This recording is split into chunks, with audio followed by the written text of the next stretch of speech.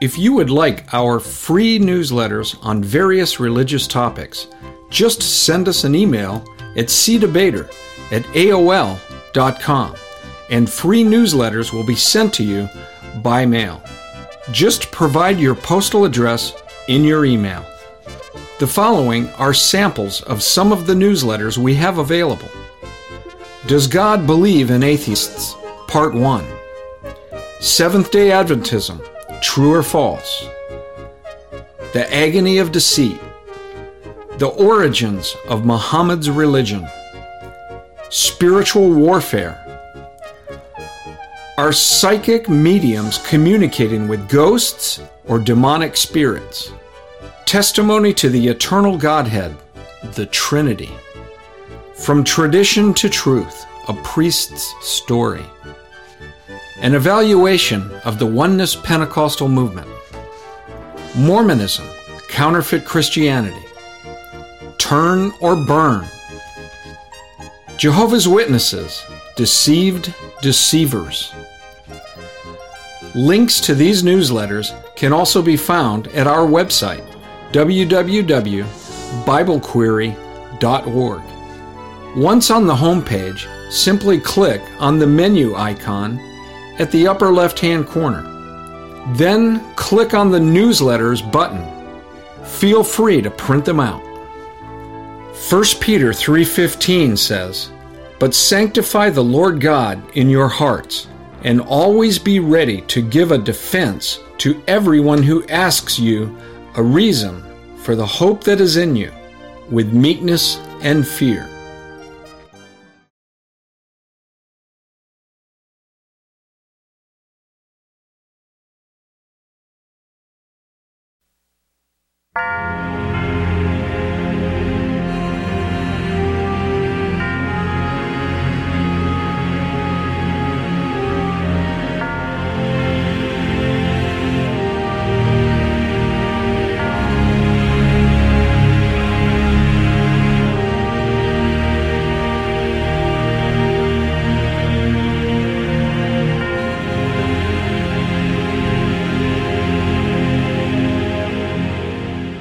And welcome once again to our program. This is Christian Answers, and I'm your host, Larry Wessels, Director of Christian Answers.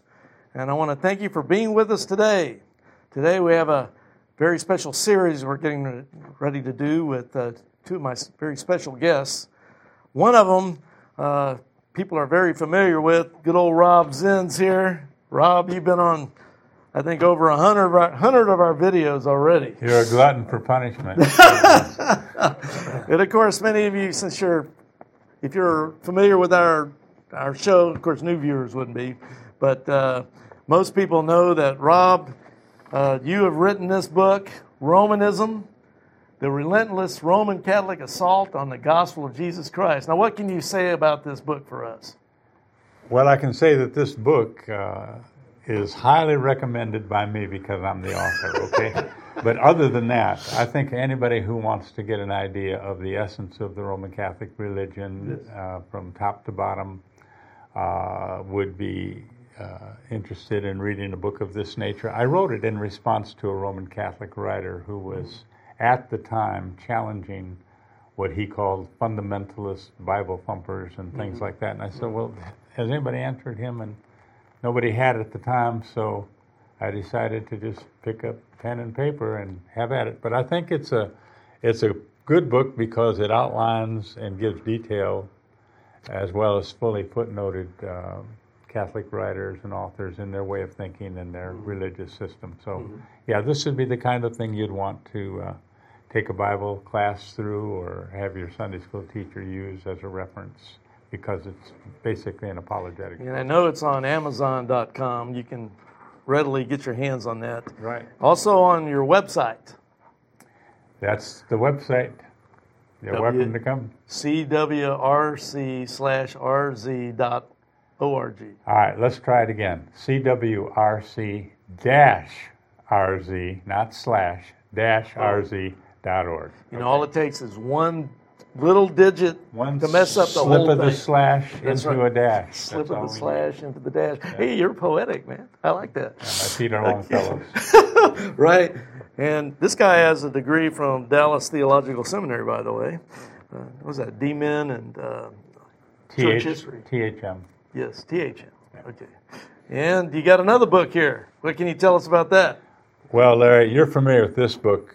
I was pretty exercised over the idea that there are so many evangelical organizations that were actually trying to pull the Roman Catholic religion into the tent of Christianity and welcome them as brothers and sisters in Christ. And you can't do that. On the edge of apostasy, the evangelical romance with Rome. Right. Now, let's take a moment here and have our viewers watch a little evangelical romance with Rome from a mass meeting of so-called evangelicals with Roman Catholic priests and evangelists, you might say, where they're kissing each other's feet.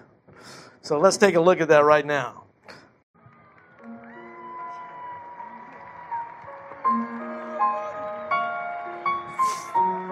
Raise up Catholics all over the world. 1 billion souls of Catholics to come into the kingdom of God. The hour is coming. The chains are broken. The loosing of the Lord upon every single Catholic in the world, that they would see the baptism of the Holy Spirit. A revival will spring forth in the Catholic Church like never before.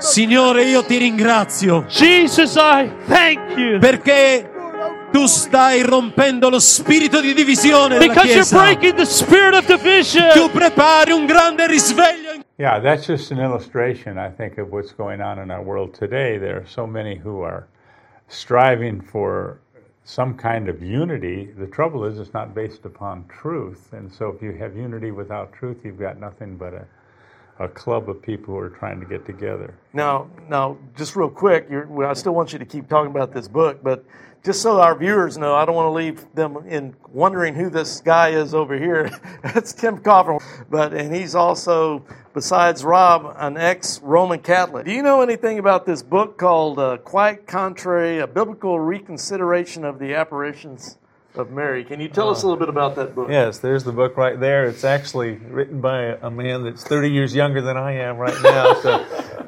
So, I became a believer in 1990, and I converted out of Roman Catholicism. I translated from the kingdom of death to the kingdom of life, and when I came out of Roman Catholicism, I was inspired in my study of the Scriptures to go back to look at what I had learned as a Roman Catholic and compare it to what I was now learning in my study of the Scriptures. And that's not to say I had never opened the Bible when I was a Roman Catholic. I was a Roman Catholic for 24 years. But I had joined a church that was studying verse by verse through various books of the Bible, week in and week out, Tuesday nights, Sunday mornings, Sunday school, and I was exposed for the first time to real verse-by-verse expository preaching and deductive instruction. And when I encountered that, I realized that some of the things that I had believed as a Roman Catholic were false. And I went back to look at what I had studied as a Roman Catholic and learned as a Roman Catholic and compared it side by side with what the Scriptures were teaching. And one of the focal points in my devotion as a Roman Catholic was a devotion to the apparitions of Mary.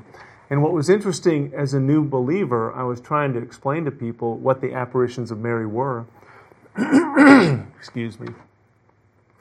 And I realized that a lot of people, for some reason, thought that the apparitions of Mary were when people look at a cinnamon bun and they think they see Mother Teresa in the cinnamon bun, or they think that if the sun hits a dirty window just the right way, they see a picture of Mary.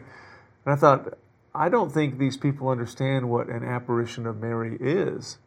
An apparition of Mary is actually a visible appearance of something claiming to be Mary, the mother of Jesus, and interacting with people and giving instructions and teachings. Mm-hmm. And the most famous apparition of Mary of all was the one at Fatima, Portugal in 1917, where a vision of Mary, an appearance, an apparition of Mary, spoke to 3 shepherd children in the hillside and had significant instructions and met with them on a monthly basis, and the newspapers were filled with all the information about these apparitions are happening. And by after 6 months, 70,000 people were showing up to watch the children interact with the apparition of Mary. The people couldn't see the apparition of Mary, but the children could. And I realized a couple things, and one was that when Protestants began to understand what I was talking about the appearance of something claiming to be Mary, their general response was that, well, it's not from the Lord, therefore it's not really happening. And when I talked to Roman Catholics, they would say, well, look at all this evidence that it's actually happening. You know, the videotapes of actual children interacting with something claiming to be the vision of Mary. Mary didn't show up on film, but the children were clearly talking to somebody. And various evidences of miracles that happened, the miracle of the sun, what happened in Fatima, Portugal in October of 1917 was allegedly the sun was made to come down to earth, and 70,000 people thought the sun was going to crash down on them and burn them alive. So from the Roman Catholic perspective, there's so much evidence that these are actually happening that they conclude, well, it's really happening, therefore it must be from God. And I realized that there was a huge divide between the Protestant response, which was it's not from God and therefore it's not really happening, and the Catholic response is that it's really happening and therefore it's from God. And I realized that I need to get in the middle of that and say it's really happening and it's not from God, and therefore it's demonic. And so what I did with the Quite Contrary was that I went back and I studied the messages that I had received, embraced and believed, the teachings of the apparition of Mary throughout the centuries, whether it's Lourdes, France, or La Salette, France, or Fatima, Portugal, Guadalupe, Mexico. And I began to compare what the apparitions had been saying with what the gospel actually says. And one of the most heartbreaking renditions of the gospel from the apparition of Mary was that every time we sin,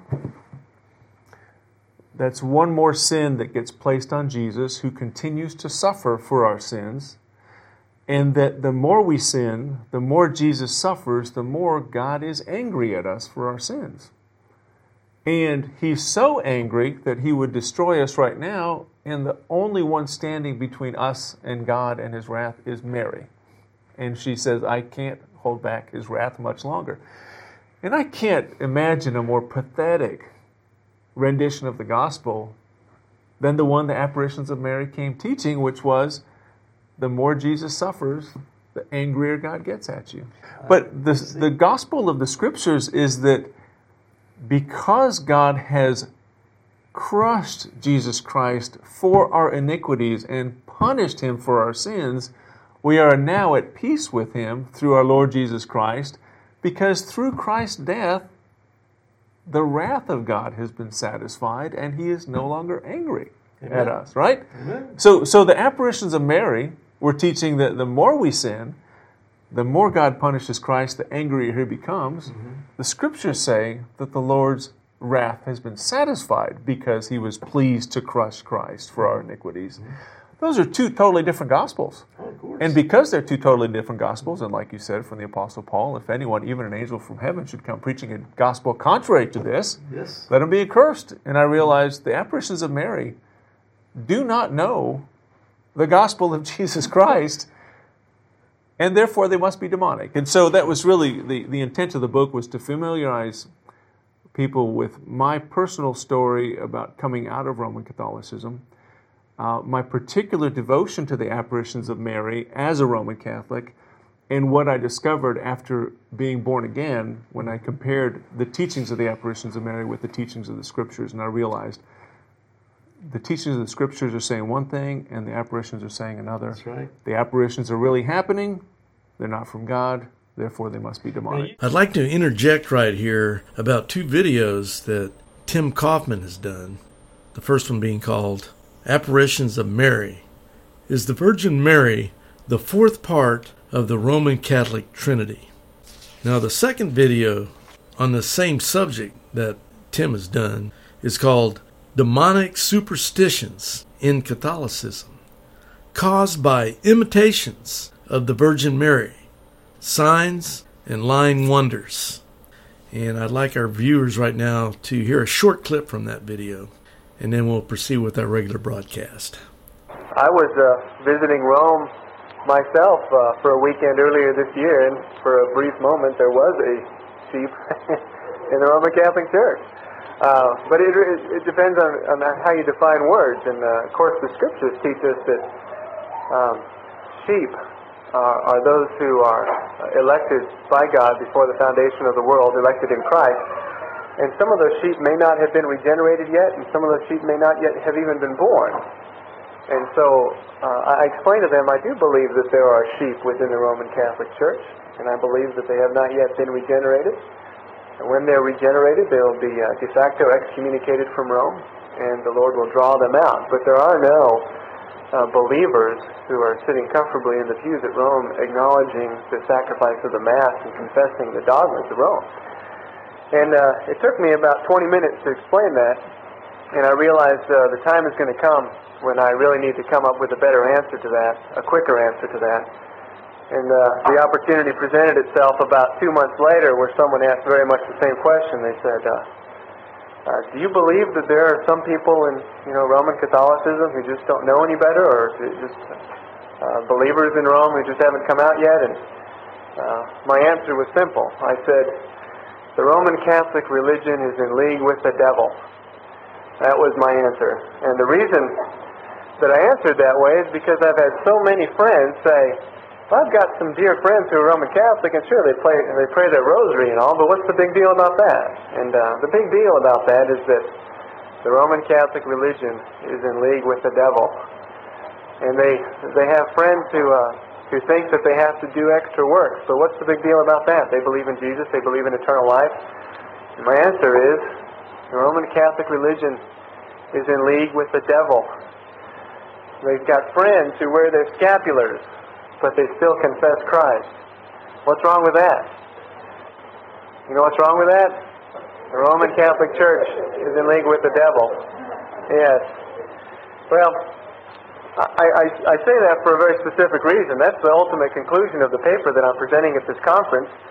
And the title of the paper is Roman Catholic Marian Superstition and Its Influences in Rome.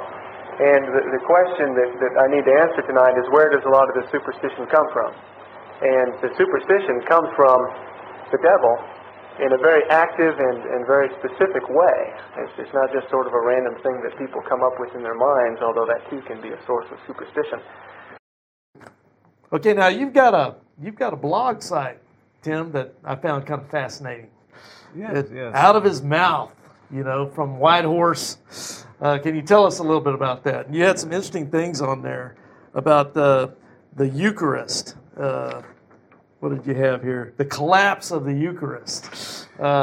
Stuff like that. Can you tell us a little bit about that for our viewers? Yeah, I'll be happy to. It comes from the verse in Revelation of Jesus coming back, riding a white horse, and out of his mouth comes a sword, and the sword is the Word of God. And it's a reminder that the weapon of our warfare is, in fact, the Scriptures. Amen. That's what we're to use.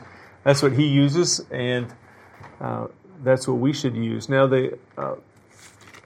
I was actually inspired by a relative to write down the things I was thinking. I think the first entry was some back in 2014, but I suppose my family members just got tired of me talking so much about this at the breakfast table. They said, why don't you get it out of your system somewhere else and put it on a blog site? So I started, I was already using Whitehorse Publications as a publishing house, and I just took Whitehorse in fact, that publishing. book has Whitehorse on it right there. Yes, and so does On the Edge of Apostasy and Romanism, Yes, Whitehorse Publications. Yes. But I just converted that from Whitehorse Pub to Whitehorse Publications to Whitehorse Blog, and I began simply by writing down my thoughts on Roman Catholicism and why some of the arguments being made were inconsistent and against the Scriptures. as I progressed through that, I just dug deeper and deeper and did some considerable investigation into the early church, the writings of the church fathers. And I did write a series called The Collapse of the Eucharist. And it is there's a very specific technical reason why I call it the collapse of the Eucharist, because if you are to ask the Roman Catholic to justify their current practice of taking bread and wine in the Lord's Supper, blessing it, and by blessing it, turning it into the body, blood, soul, and divinity of Christ, and then offering it to the Father for the sins of the world, they would say, well, we have a long history dating back to the apostles of Christians offering the sacrifice of the consecrated bread and wine of the Lord's Supper to the Father for the sins of the world. And I began my investigation on this first by what was called the Eucharist Challenge. And the Eucharist Challenge was something that was extended by Roman Catholic apologists, challenging people to go back to the early church and find out if they offered a Eucharistic sacrifice. Because they said that's the same one we offer today.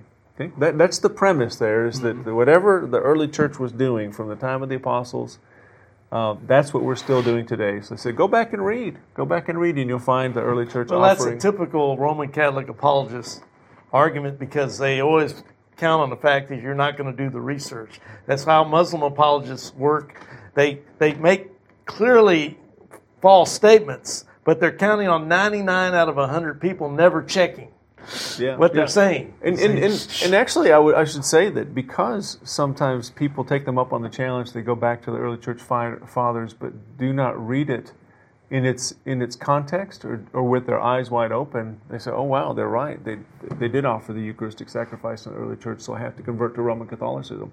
So one of the first challenges I faced when I was examining the Eucharist challenge was to go back and see what the early church was doing, is that I found that indeed they did offer what they called a sacrifice of the Eucharist. Yeah, they did. And I want to preface that, and it's very important that people understand this, is that we as Christians, as Bible Christians, must not flee from the responsibility to offer sacrifices to God. Now, I say that advisedly. And when I say that, I mean the apostles prescribed sacrifices, okay?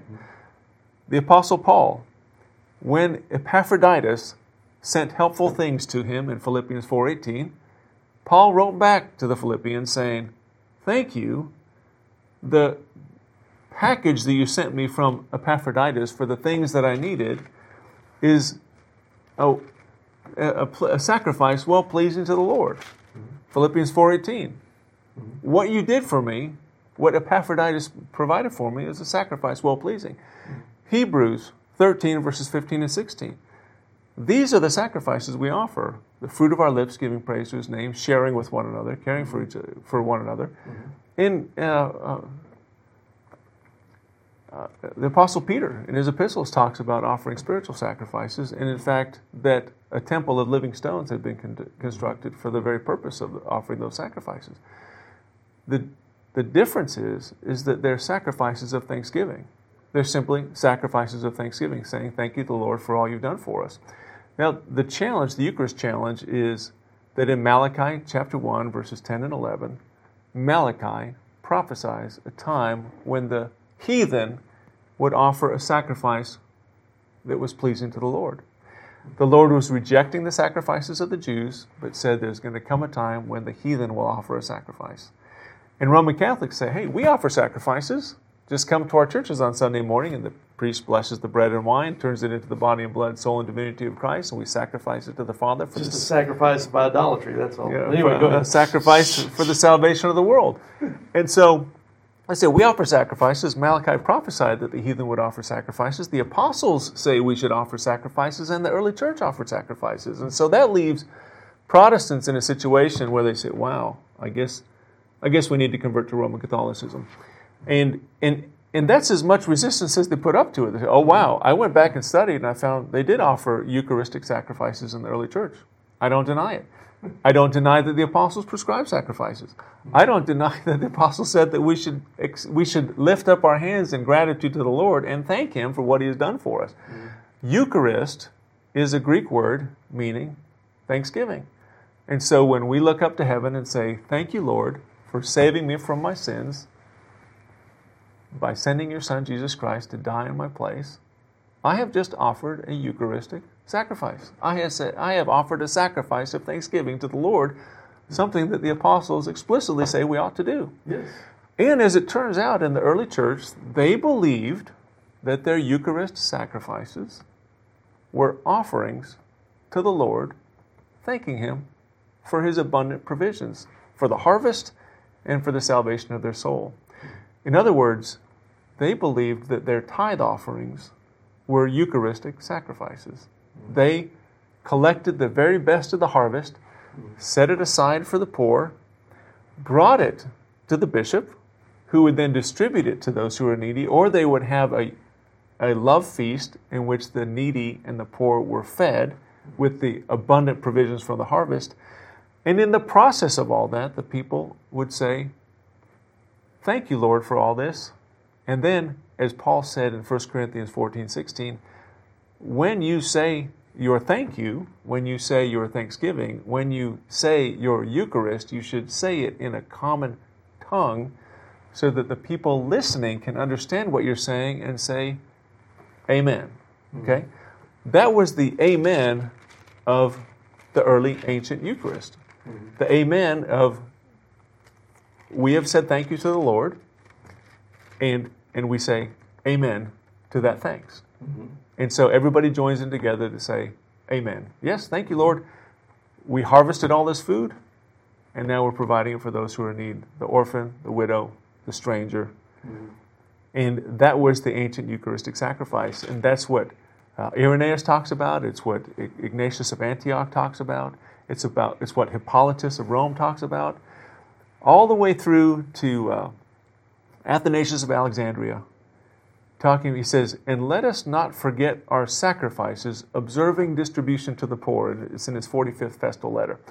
Athanasius talked about Eucharistic sacrifices and the fact that the Eucharistic sacrifice is to collect the abundance of the harvest, tithe it to the Lord, and let the hungry and the poor, the widow, the orphan, and the stranger be provided for. What you're saying, it seems to me you're starting to expose a blatant logical fallacy. That there's a non sequitur here between the Eucharist that the Roman Catholics are doing and what they're doing in church history as you've been describing. Right. So you brought us full circle back to the series called The Collapse of the Eucharist. The only thing missing in the early Eucharistic sacrifices is something that Roman Catholicism added to it after the 4th century. Another add-on. And in the early church, the Eucharist consisted of oil, honey, almonds, pomegranates, grapes, wheat, wine, bread, any agricultural product that could be harvested. Yeah. And the Eucharistic sacrifice was comprised of all these things that people would collect from their farmland and bring to the church. In fact, Hippolytus, in the early 3rd century, said that you should bring your Eucharist to the bishop so that he can distribute it to the poor. He said that when someone is being baptized, on the day they're baptized, they should bring their own Eucharist with them, because until they're baptized and a member of the church, they were not allowed to participate in that tithe offering. And so Hippolytus says, when you're finally baptized and you get to participate in the tithe offering, you should bring your own Eucharist with you. And you think about what the Eucharist is to Roman Catholics today. It is consecrated bread and wine blessed by the priest, and it should be adored because it's the God of the universe, right? Doesn't sound like anything you're talking about from church history. Unless Roman Catholics are currently offering cheese and oil and blackberries and almonds and plums in their Eucharist is not the same as the Eucharist of the early church. What they had done is that they weren't tithing with e-checks from their paycheck. They were tithing with the excess they collected from the harvest. Tim, I said I wasn't going to do this, but I'm going to have to do it because I want your excellent clarification on this. So I'm going to go up to this board right now, and for the sake of our audience, you're saying, if I'm hearing you right, that sacrifice, the word sacrifice, right, equals not a burnt offering, not something that you put on an altar and burnt up, not the beheading of an animal or frying his entrails. Sacrifice has a broader meaning. What does the word sacrifice mean? What would you say? To the common guy. I'm a common guy. Well, so what are you offer sacrifices, right? Right. But why do I call them sacrifices? Why do you call it an offering? Because I'm giving it up. Yes. Yes. So why is it a sacrifice? Because they take the very, very, very best of the harvest that they worked for, and they give it away. So they sacrifice what they're entitled to. Would it be like a mom who works 2 jobs so that her daughter or her son can go to college? She sacrifices her time and sacrifices her earnings for the sake of her son. I love what you're saying, but you're saying sacrifice, because most Christians, would you agree, Larry, when they hear the word sacrifice, they say, well, I haven't burned anything on an altar. I haven't sacrificed anything. Well, right. See, that goes back to what we were talking about a second ago. Each person, works this way in religions. Yeah. I can say a word to a Mormon, and he'll interpret Father, Son, Holy Ghost as 3 different gods. Right. But I'm not thinking that when I say that. Say that. I'm thinking of the biblical terminology. Yeah. But now people say sacrifice. Well, they can mean different things that would be apart from a burnt offering. Like what? Like giving up something that you have. Giving a gift. Yeah. A gift. Okay. Sacrifice is a gift. I think the Bible talks about sacrifice of praise, right? Yes. So when you praise the Lord, you're giving to Him from your meaning you don't have to do it, mind, but you do it your willingly. heart. You're giving it because you want from to. your heart. Exactly. So let's what does Philippians 4:18 mean?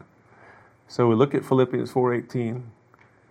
A pleasing aroma and sacrifice. It says, but I have all and abound. I am full, having received of Epaphroditus the things which were sent from you, an odor of a sweet smell, a sacrifice acceptable and well-pleasing to God. Okay, and it was a sacrifice because they gave the gift of money to Paul. Or whatever it was. Or he said he abounds, he has needful things that were provided. So if we could take the idea of sacrifice as a gift to the Lord or a gift to another person, because I'm sacrificing for Christian Answers by being here. That's right. It's my money that got me here, right? So I'm sacrificing. I'm giving you the gift. So when we play sports, we sacrifice our time. And sometimes your body. And our body. You sacrifice your body on the field for the sake of the team. So there's a sense that it's giving, right? Yeah. And when you tithe from your paycheck, you're sacrificing money. When you give from the harvest, you're sacrificing food. So when you give from your time, you're sacrificing your calendar. Yeah. When you provide bandages for somebody's wounds, you're sacrificing from your abundance to provide for somebody else. Hebrews 13:15-16. Let us offer the sacrifice of praise to God continually, that is the fruit of our lips, giving thanks to His name, but to do good and to communicate, forget not, for with such sacrifices God is well pleased. The doing good itself is a sacrifice of thanksgiving, and the early church recognized it as this is the sacrifice that we offer, not sacrificing animals for the payments of sins, but sacrificing of our abundance that the Lord has provided, so that we can, as a thank you to Him. All right, so let's take the word Eucharist, okay? That's another term. Eucharist, you're saying, equals the English... Thanksgiving. Thanksgiving, okay. It's Thanksgiving. So, if we put this together, as you've done so well, Tim, you're saying that the early Christians sacrificed in their thanksgiving to the Lord, and that's it. That's the essence of them coming together. It was a Thanksgiving Eucharist, and it was a sacrifice in what they brought, their gifts, their tithe, and providing for others.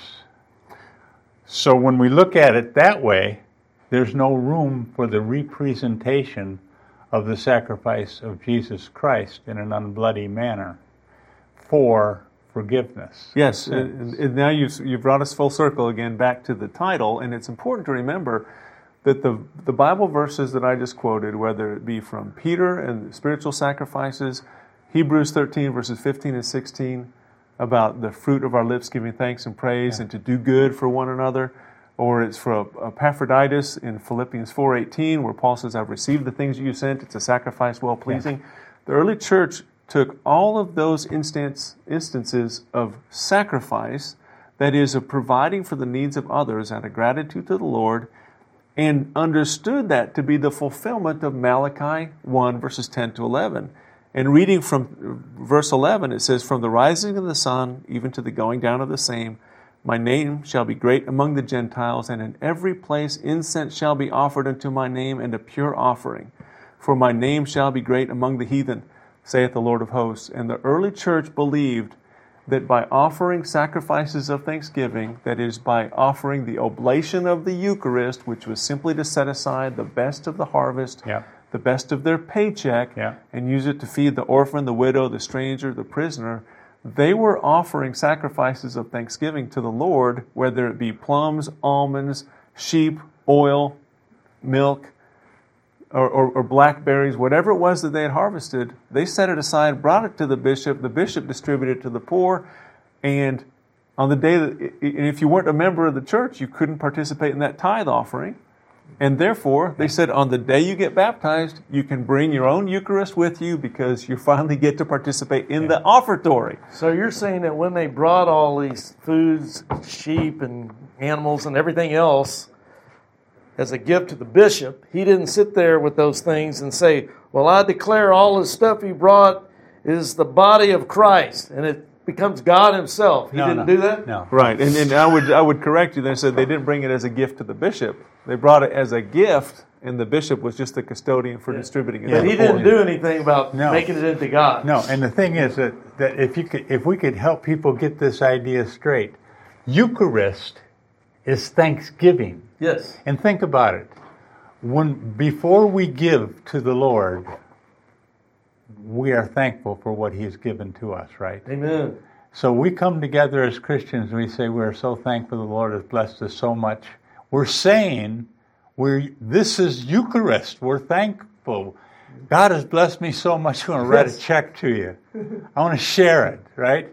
That is a sacrifice. Mm-hmm. So Eucharist sacrifice equals thanksgiving and giving. Mm-hmm. That's exactly what happened first. Mm-hmm. And then, Tim, what happened next? Okay, so that's an important point in the history of the Eucharist, is that when the bishop had collected the food, and whether it was used for a love feast to feed the poor, or it was distributed to the poor, brought to the strangers in prison, when that was concluded, the people would say amen. It was the apostolic amen that Paul prescribed to be said after the Eucharist offering, because he said make sure that you give your Eucharist in a common tongue so that when you say it, people can say amen to it, okay? The amen concluded the offering. Then, because it was a collection of agricultural products that could be used to feed the poor, the widow, the orphan, the stranger, it always included bread and wine as well. So, after that sacrifice was complete, a sacrifice of oil and milk and honey and almonds and pomegranates and bread and wine, the bishop or the president who is administering the supper would then take some bread and wine from the supper after the amen, after the sacrifice is over, and then he would say, let's celebrate the Lord's Supper now, because he commanded us the night before he died that we should do this in memory of him. He took the bread and wine, And he said, on the night before he died, Jesus took the cup and said, this is my blood. He took the bread and said, this is my body. And then distributed it to the congregation to eat it as a memorial to remember what Christ had done for them. And in fact, in some of the earliest renditions of that liturgy, the bread was already distributed to the people before anybody ever said the consecration. And the consecration today is what Protestants in their churches today, when they say, they take the bread and say, on the night before he died, he said, this is my body. They distribute it to the congregants. On the night before he died, he took the cup, said, this is the covenant of my blood, distributed it, and then everybody eats and drinks the Lord's Supper. But the important thing to remember is that there was a Eucharistic prayer, a thanksgiving. Thank you, Lord, for all the things you provided to us. And amen. And then bread and wine was taken from the offering to be used for the Lord's Supper. And because the bread and wine was taken from the Eucharist offering, the bread and wine were still considered to be the Eucharist. Okay? And in Irenaeus' rendition of this, he says, when the bread is tithed, it becomes the Eucharist. When the Eucharist is consecrated, it becomes the body and blood of Christ. And even having said that, Irenaeus believed that it was still an antitype or a symbol and only Symbolic. intended to remind us of what Christ had done by its solid and liquid texture. The bread, it did not become the body and blood of Christ. It was still, even after the bishop or whomever was presiding over the supper would say, this is the cup of my blood or this is my body, it still remained antitypical. Now, the reason this is important is by the time you get to the end of the 4th century, you have this liturgy that prevailed for 300 years. Eucharist offering, an amen indicating that the Eucharist offering was complete. Take bread and wine from the Eucharist and consecrate it for a meal, and then you eat the meal. Eucharist, amen, consecration, and meal. And that's the way they celebrated the Eucharist for 300 years. Mm-hmm. And like I said, all the way through Athanasius. Athanasius was saying the Eucharist, the sacrifices, is what we distribute to the poor. It's the abundance of the harvest. It's only at the end of the 4th century that consecration that used to take place after the sacrifice was complete got moved to the beginning of the liturgy. So the food was collected and the consecration was spoken over the collected food. At about the same time, people were instructed that they were no longer to bring all the fruit of the harvest, whether it be plums and pomegranates, oil, milk, wine, and cheese, but to only bring bread and wine, okay? Or wheat and grapes in the harvest season. So the assembled goods of the Eucharist was narrowed down to just bread and wine. The consecration was moved to the beginning of the liturgy. So you had consecration over the bread and wine, and then people would say amen to the consecration. Say, amen, this is the body and blood of Christ. And that offering is the birth of the Roman Catholic sacrifice of the Mass, where they, for the first time, were actually offering consecrated bread and wine to the Father, believing that because it's consecrated and they're offering it to the Father, this is the sacrifice of Jesus to the Father for the sins of the world. And it was after that that they introduced what's called the Agnus Dei to the liturgy of the Mass, where the priest would say, this is the Lamb of God. So this is an evolutionary process. Yes, yeah. It's an evolutionary process, but it's extremely important to remember that the early liturgies did not have a consecration at the beginning of the Eucharist offering. They had a consecration after the Eucharist offering was complete. Right. And for that reason, we know that the early church could not possibly have offered consecrated bread and wine in their Eucharistic sacrifices. Now, and that's 300 years of liturgy where the consecration doesn't take place until after they're already finished with the sacrifice. And therefore, they could not possibly have been offering consecrated cheese, oil, wine, bread, and pomegranates to the Lord. Right. They were offering the fruit of the harvest. And when the sacrifice, the oblation, the offertory was complete, people would say amen, and then someone would take bread and wine from it, and then they would celebrate the Lord's Supper. I like to say it was offered but not eaten, and then afterward is eaten but not offered. It sounds like you're historically proving beyond a shadow of a doubt that transubstantiation is false. Oh, yes. Well, that is for a separate topic, briefly. Right. But my point is to say that the idea of offering consecrated bread and wine to the Father Right. liturgically in the supper was unknown to the early church. But because that consecration was missing from the early liturgies, the one that they expected to find, for a long time, for many years, including Protestant theologians, trying to figure out how do you reconcile the Eucharistic liturgy of the early church with the medieval Eucharistic liturgy of Roman Catholicism, where the consecration comes after the Eucharistic offering, whereas in the early church, the early church, the consecration came after the Eucharistic offering, and then in the medieval era, the consecration came before the Eucharistic offering. How do you reconcile that? And what happened is that early liturgies were redacted, edited, retranslated, and sometimes even changed to make them comport with the later liturgy. And what they did is they collapsed the Eucharistic prayer into the consecration to give the appearance that simply by saying thank you to the Lord, they were consecrating the bread and wine. That consecration, the one that says, this is my body, this is my blood, that is how the early church blessed the bread for the supper, that was missing from the Eucharistic prayers. And therefore the appearance was, for 300 years, that people were offering unconsecrated bread and wine to the Father, right? Well, of course they were, and cheese, and oil, and honey, because it was the tithe offering. Yeah.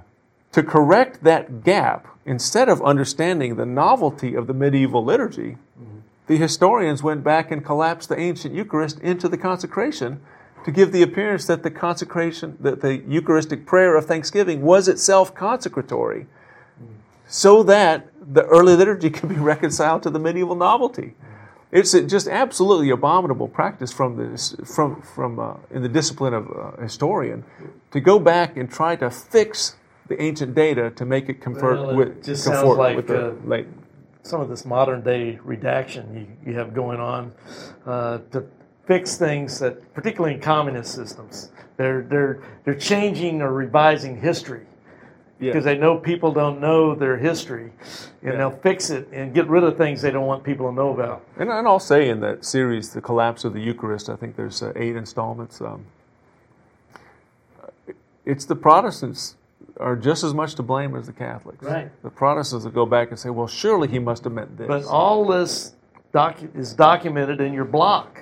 Yes. That you brought out. And the significance of it that's more relevant to our conversation today is that Patrick Madrid in his book, Answer Me This, says that, hey, we're the only people that can trace their religion all the way back to the apostles. If you go back 500 years, it's the same liturgy. You go back another 500, it's the same liturgy. Another 500 years before that, it's the same liturgy. All the way back to the apostles, it's the same liturgy. So it most certainly is not. Exactly. See, that's just like with Muslim apologists or Jehovah's Witnesses. I always... I've done a lot of videos on Jehovah's Witnesses, debated them and everything else, but their Achilles' heel is always history. I've got their books going back over 100 years, and they can't hide from their own books and what it said. Right. And seeing what you've just done is the same thing with, like in this case, Madrid's apologetic, dealing with the Eucharist. So right. Well, so much, and this gets back to what as we were evaluating Patrick's thinking in his book as it's reflected in Answer Me This and other writings, what we found is that he represents history the way he wishes it was. Mm-hmm. Oh yeah.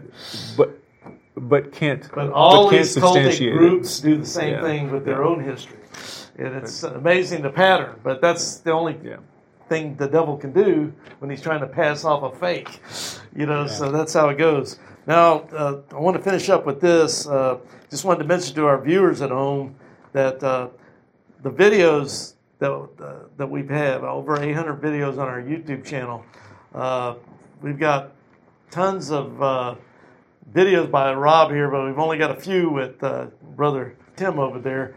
But we have made transcriptions of a lot of these videos.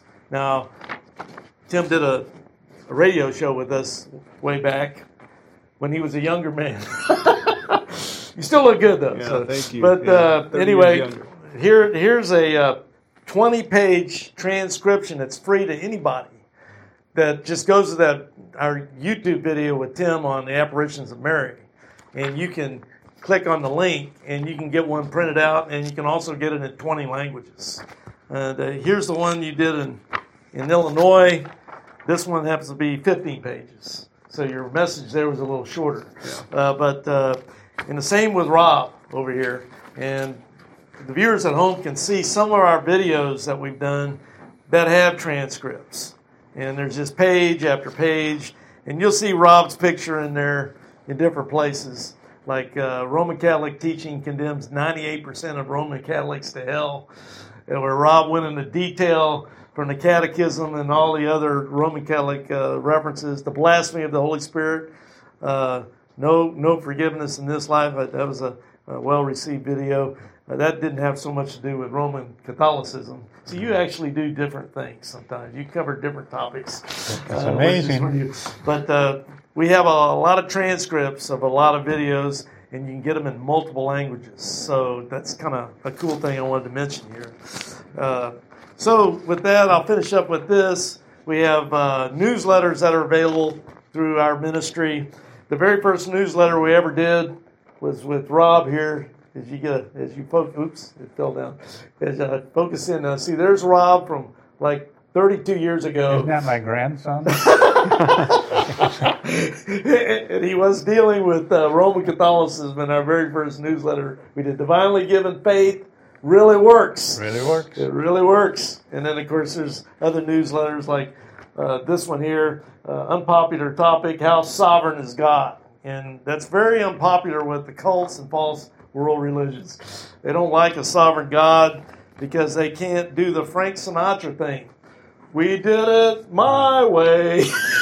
That's usually what you get with all the false religions in the world. They want to leave God out of their salvation so they can control their own salvation.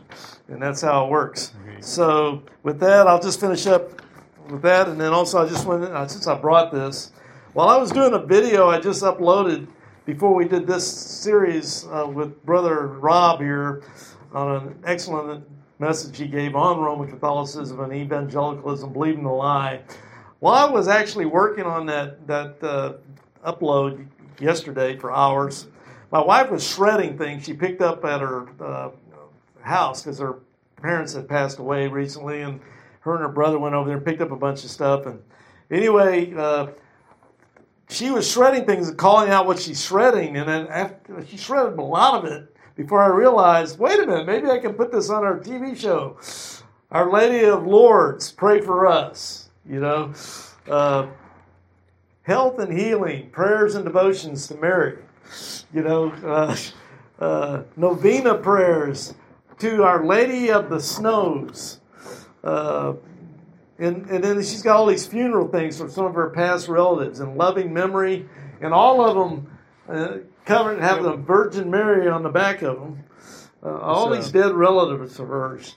She was shredding all this stuff. I said, no, give them to me. I'll probably throw them somewhere in the videos we're doing. St. Jude Novena book. And just one Virgin Mary thing after another. Yeah, and you'll notice that these are not merely devotions to Mary, they're devotions to apparitions of Mary, which, as we pointed out earlier, are demonic. So, yeah, in fact, here's Our Lady of Lourdes. Was that an apparition there? It's filled with stuff there.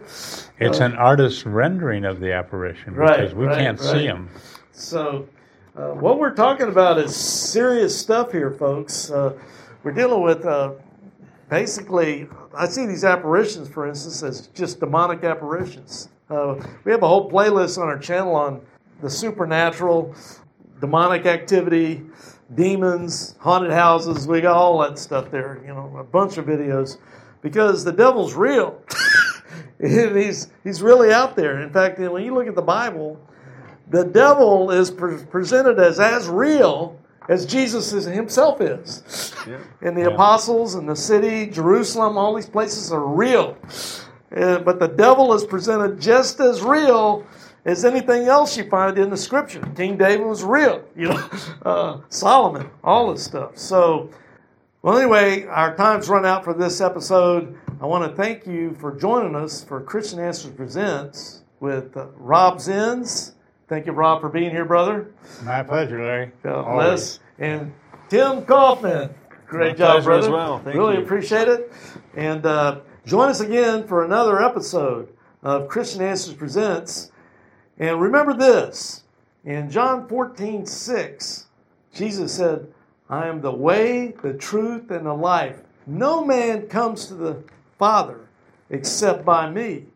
And that means that you don't come by way of Muhammad in his Quran. You don't come that way by the Virgin Mary and her novenas and everything else, masses, whatever. You don't need to join the Watchtower Bible and Tract Society to be one of the 144 people that actually make it to heaven. You don't need any of that. What you need is faith alone in Jesus Christ alone for your salvation, because it's by Him that you come to God and are redeemed through Jesus' sacrifice. With that, God bless you all. Join us again next time. If you like our YouTube channel, please subscribe by clicking on the subscribe button and then by also clicking the bell above to get an automatic update whenever we produce another YouTube video for our See Answers TV channel. Please share our videos with your friends and relatives. May God bless you. Only one life will soon be passed. Only what is done for Christ will last. See related videos by tapping or clicking screens.